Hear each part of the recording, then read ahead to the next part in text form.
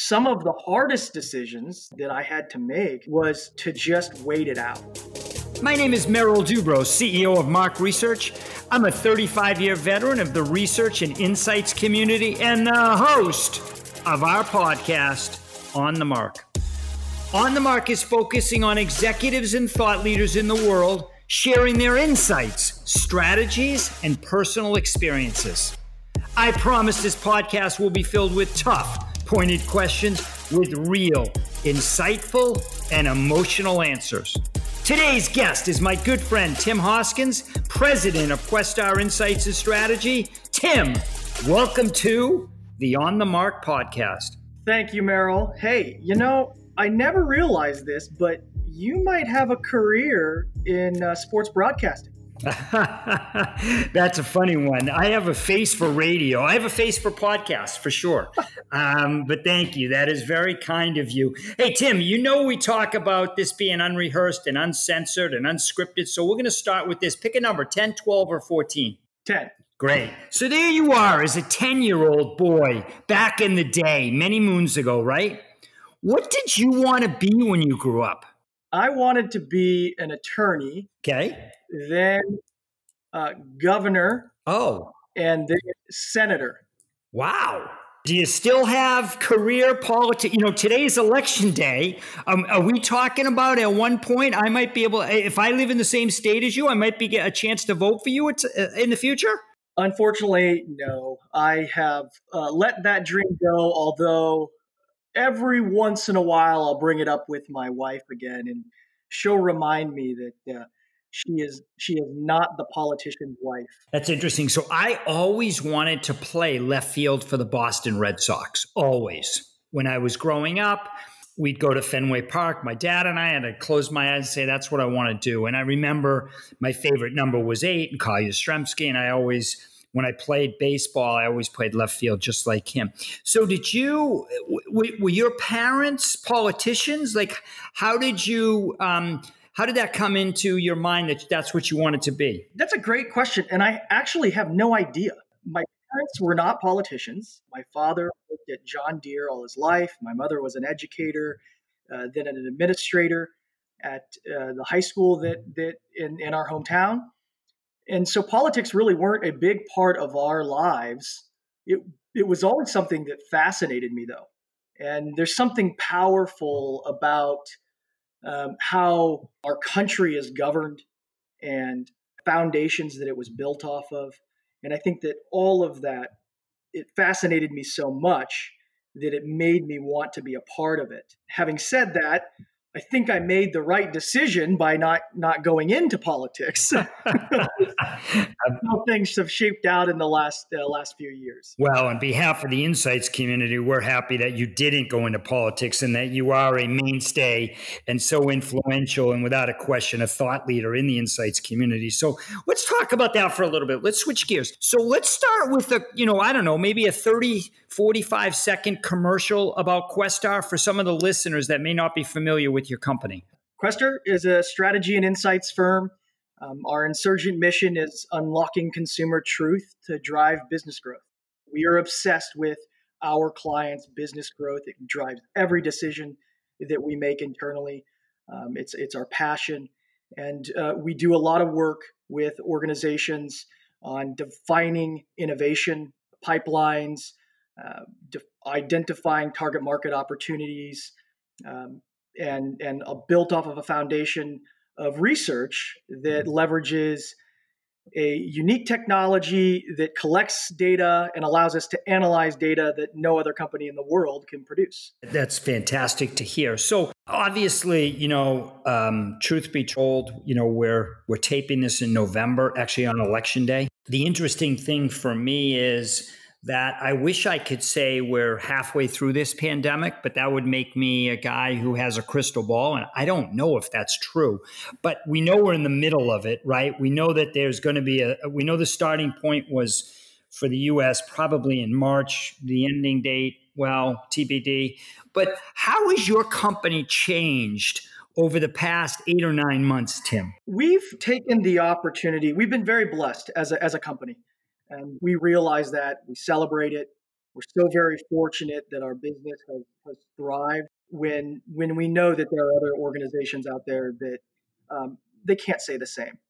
But we've taken the opportunity to continue doubling down on that insurgent mission, pushing the boundaries of how we unlock consumer truth and taking great pride in the business growth that we have helped develop with our clients.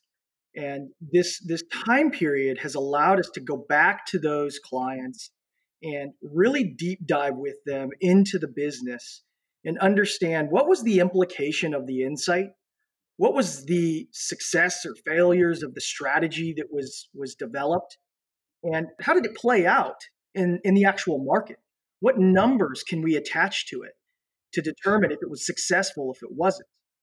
And then going back to those very specific frameworks and projects that we've developed and refining them, honing in on what made that specific instance so successful, and how do we exploit that and do it over and over and over again for organizations. So it sounds, and I don't want to put words in your mouth, so please correct me if I'm wrong, but it sounds the way that you just described that, Tim, the way that I understand it is your insights professionals have turned into true consultants. Is that true? Correct. And that's the mission, that's the vision of what we are building towards, is to be an organization that is recognized as strategists and consultants that build everything off of a strong foundation of insights. So many companies out there strive for that, right? That's the goal. We would argue that that's what most clients want.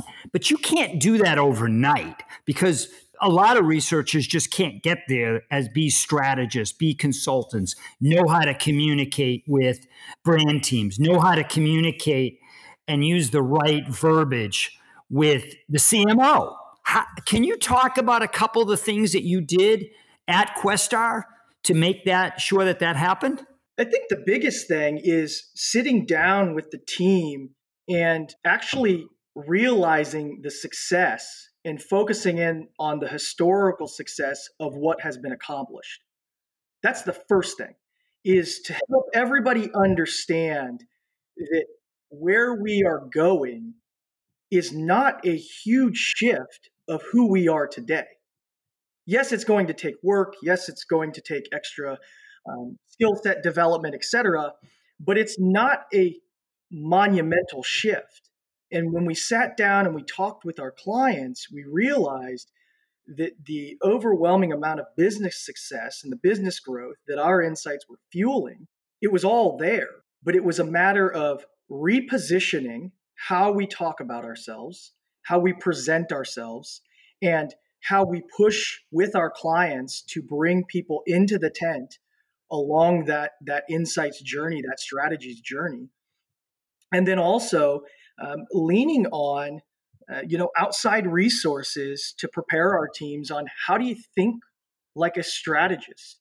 How do you look at an insight and not just say, this is what we found, but then take it 2, 3, 4 steps further and build out an entire strategy around that insight for the company to entertain. And a working session then becomes a strategy session where you're ideating with your client around the strategy versus ideating around the insight itself.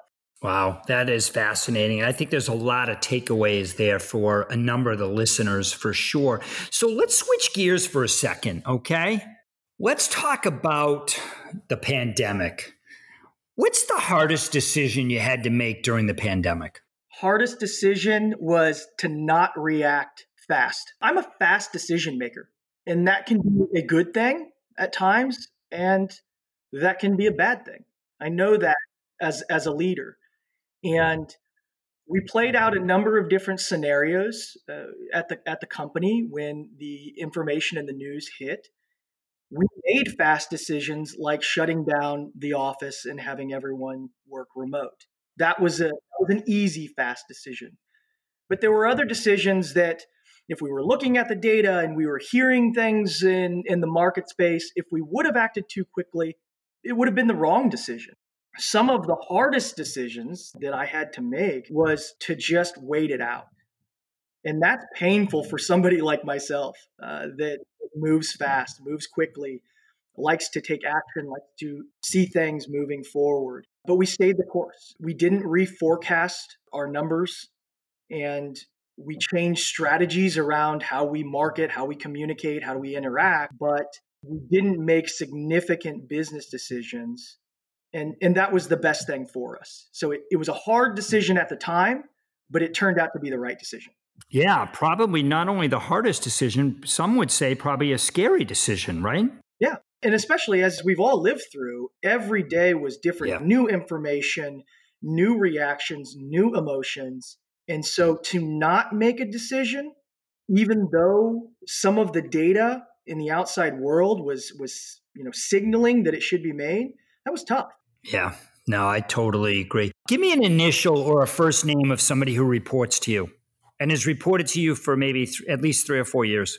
Keith. So if I called him and got him on the phone and said, hey, give me 5 or 6 words to describe Tim Hoskins, what would he say? Passionate, but pain in the butt. Well, okay, well, we'll go with passionate as one. Okay, but we don't have to go pain in the butt being 3 more. What other words would he use to describe you? Passionate's number 1. High expectations is number 2. And number 3, dreamer. Okay, that's a great one. 2 more. Resilient and stubborn. Nice. So let me ask you this. One of the, I've known you a long time, a lot of years, and I always love to have our discussions because we challenge each other. And on my right wrist, I have a Fitbit, and this year I'm averaging 20,200 steps or whatever it is. And last year I did about 19,100. I always got to keep pushing myself. And I know you're that guy too. So when you talk about high expectations, not only do you have high expectations from the team, but you have high expectations from yourself. I mean, you demand a lot. Tim Hoskins demands a lot from Tim Hoskins. Did that, and I know the answer to that is yes, did that come from your mom who I didn't realize was an educator and a teacher? Is that where some of that came from? I think that was something that was always in my DNA. I owe a lot of credit to my mom and my dad. I remember growing up, and it used to bug me. I would come home with my report card and I would have straight A's and 1 A-. And my dad would sit there and the first thing he would say is, well, what happened with the A-? I laugh about it now, but I remember getting so upset. But my father, my mother, they had high expectations, reasonable expectations for me, for my brothers and sisters. But it was always expectations that they believed we could deliver on. They never pushed us into something that they didn't believe that we could accomplish ourselves. And part of that's DNA, but a big part of that is how I was raised. And I owe so much of who I am to them. I don't know if you know this, Merrill, but I was adopted. So my parents had 3 biological children. My sister and I were adopted. And, they loved us like we were their kids. We were their kids. I mean, but, as one of their own, they treated none of us any differently. Older brothers and sisters would argue that they were more lenient on myself and my younger brother. But I think that they're just, they have their own lens. Yeah, that's nice. I appreciate you sharing that. I did know that. And that's, the way that you frame that, the way that you responded to that just speaks high volumes of who you are as an individual. And I know how proud they are. I know I'm very proud to call you a friend. Let me ask you this. What worries you the most about the insights industry in 2021? I think the insights industry has the greatest opportunity that we've had. I've been in the insights industry for 10 years. I've talked to others in the industry who have been there much longer. It's something that I've been really focused on. We have one of the greatest opportunities right now to exploit the need that every organization had during the pandemic of being closer to the consumer, to listening to the consumer, to understanding the consumer. That information was being requested at the highest levels of the organization, being looked at on a daily basis. And everyone, not everyone, but a lot of people turn to consumer insights. So at a corporate level and at an agency level, the expectations for us are high. We have to deliver. And we also have to raise our hands continuously and remind people of the value that we brought in 2020 and the value that we can continue to bring and how we can push the boundaries even further.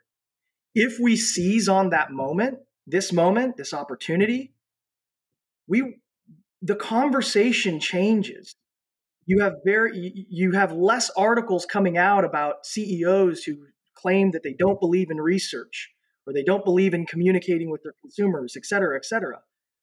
And you start to flip the narrative and you have leadership talking about how valuable consumer centricity is, how valuable the consumer voice is, and the team that they trust is consumer insights and analytics. We're going to change gears for a second. Obviously you are somebody who's looked upon in the insights community as a thought leader, as a guy who is very passionate, somebody who likes to give something back. And in 57 days, you get to take the baton from Lisa Corted as president of the Insights Association, as the next chair of the Insights Association. Why is that so important to you, number one? And number two, what do you hope to accomplish during your chair? Well, I think first and foremost, and I'll answer your question, but I have to say, Lisa Corted, Melanie Courtright, the staff at the Insights Association, the board, they have worked so hard this past year. It is truly amazing under the leadership between Lisa and Melanie, what they were able to accomplish in a state of uncertainty. Melanie was in her very first year. And what they were able to accomplish, what they were able to give back to our industry in a time where people needed it the most, those are big shoes to fill. I won't even begin to say that I will be able to fill the shoes that Lisa, fulfilled in 2020. It's not possible. But why do I do it? The first question, I believe, was, why do I do it? I do it because many years ago, when I was a newbie in this industry, there were a lot of kind-hearted people. Ed Sugar, Alice Butler, to name a couple. Merrill, Steve, Scott Baker. I can just rattle off so many names that really, in those very, very early days, they took a chance on me. They saw someone who was brand new to the industry, had a lot of high energy, a lot of passion, and they gave me an opportunity. And so that's why I do it. I do it to thank them for the opportunity that they gave me and the opportunity that has been presented to me over and over again within this industry by others. And I do it so that the next generation has even better, even greater opportunities than I did. Yeah, absolutely. And I hate the word jealousy. There's, I think, 1.2 million words in the English language, and one of my least favorite is jealousy. But I am jealous of the fact that you get to chance to work pretty much daily with people like Jen Cattell and Melanie Cartwright and Nicole and Art and Jonathan. It is a really impressive staff. And it's a staff that, Melanie, you're right. She took over in January of 2020, and then bam, 45, 60 days into this, she's dealing with a pandemic and survival of the fittest. And I think that the Insights Association is in great hands with her and Lisa and you and the entire board. It really is. But give me one thing you want to accomplish in the next year. Just one thing that, hey, it's important to me if we accomplish blank. It's important to me that we seize the opportunity that's been presented to us. As an industry, we have to stand up and be proud of what we accomplish day in and day out. I said to somebody the other day that you see a great commercial and you always see the creative agency, you always see the marketing or the brand team celebrate and say, we did that. That was us. We don't see the insights team say, yeah, but it was our positioning. Or we don't see people say, look at what we did together as a team. Right? We have to celebrate the innovations that we inspire, the consumer journeys that we map out, the target markets that we determine, and the list goes on and on. Every insight that's produced and drives business growth needs to be celebrated. And we need to celebrate it not only internally as within the industry, but we need to celebrate it outside. I think that's really, really good. And I'm excited for you to take over and to see what you guys accomplish, because the industry needs you. My sense is, and I'll go on the record as saying this, I think there's too many associations. I think we need a little bit of consolidation. And I hope that you, Melanie, the Insights team, the board really figure that out. Hey, Tim, I want to end with this. What do you say? What advice do you give to anyone who is in transition, who's lost their job in the last 6 or 7 months and is having a rough go of it? What do you say to that person?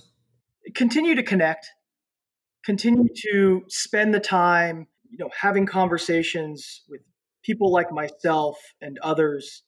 There's so much that we can learn about each other in those conversations, and there's so much that's shifting in our industry on a daily basis. Whether that's the emergence of tech-enabled insights or new companies popping up. And so the business landscape is changing on a daily basis too. And so these opportunities will pop up. And if you continue to have those discussions, you continue to reach out, something will present itself. And I know that has to be very frustrating at times and challenging. But I also believe that there is great reward that comes out of those conversations too, and they can uplift you in a time when you might need it the most. That's great. Tim, I can't thank you enough. His name is Tim Hoskins, president of Questar Insights and Strategy. My name is Merrill Dubrow. This is the On the Mark podcast, and have a great day.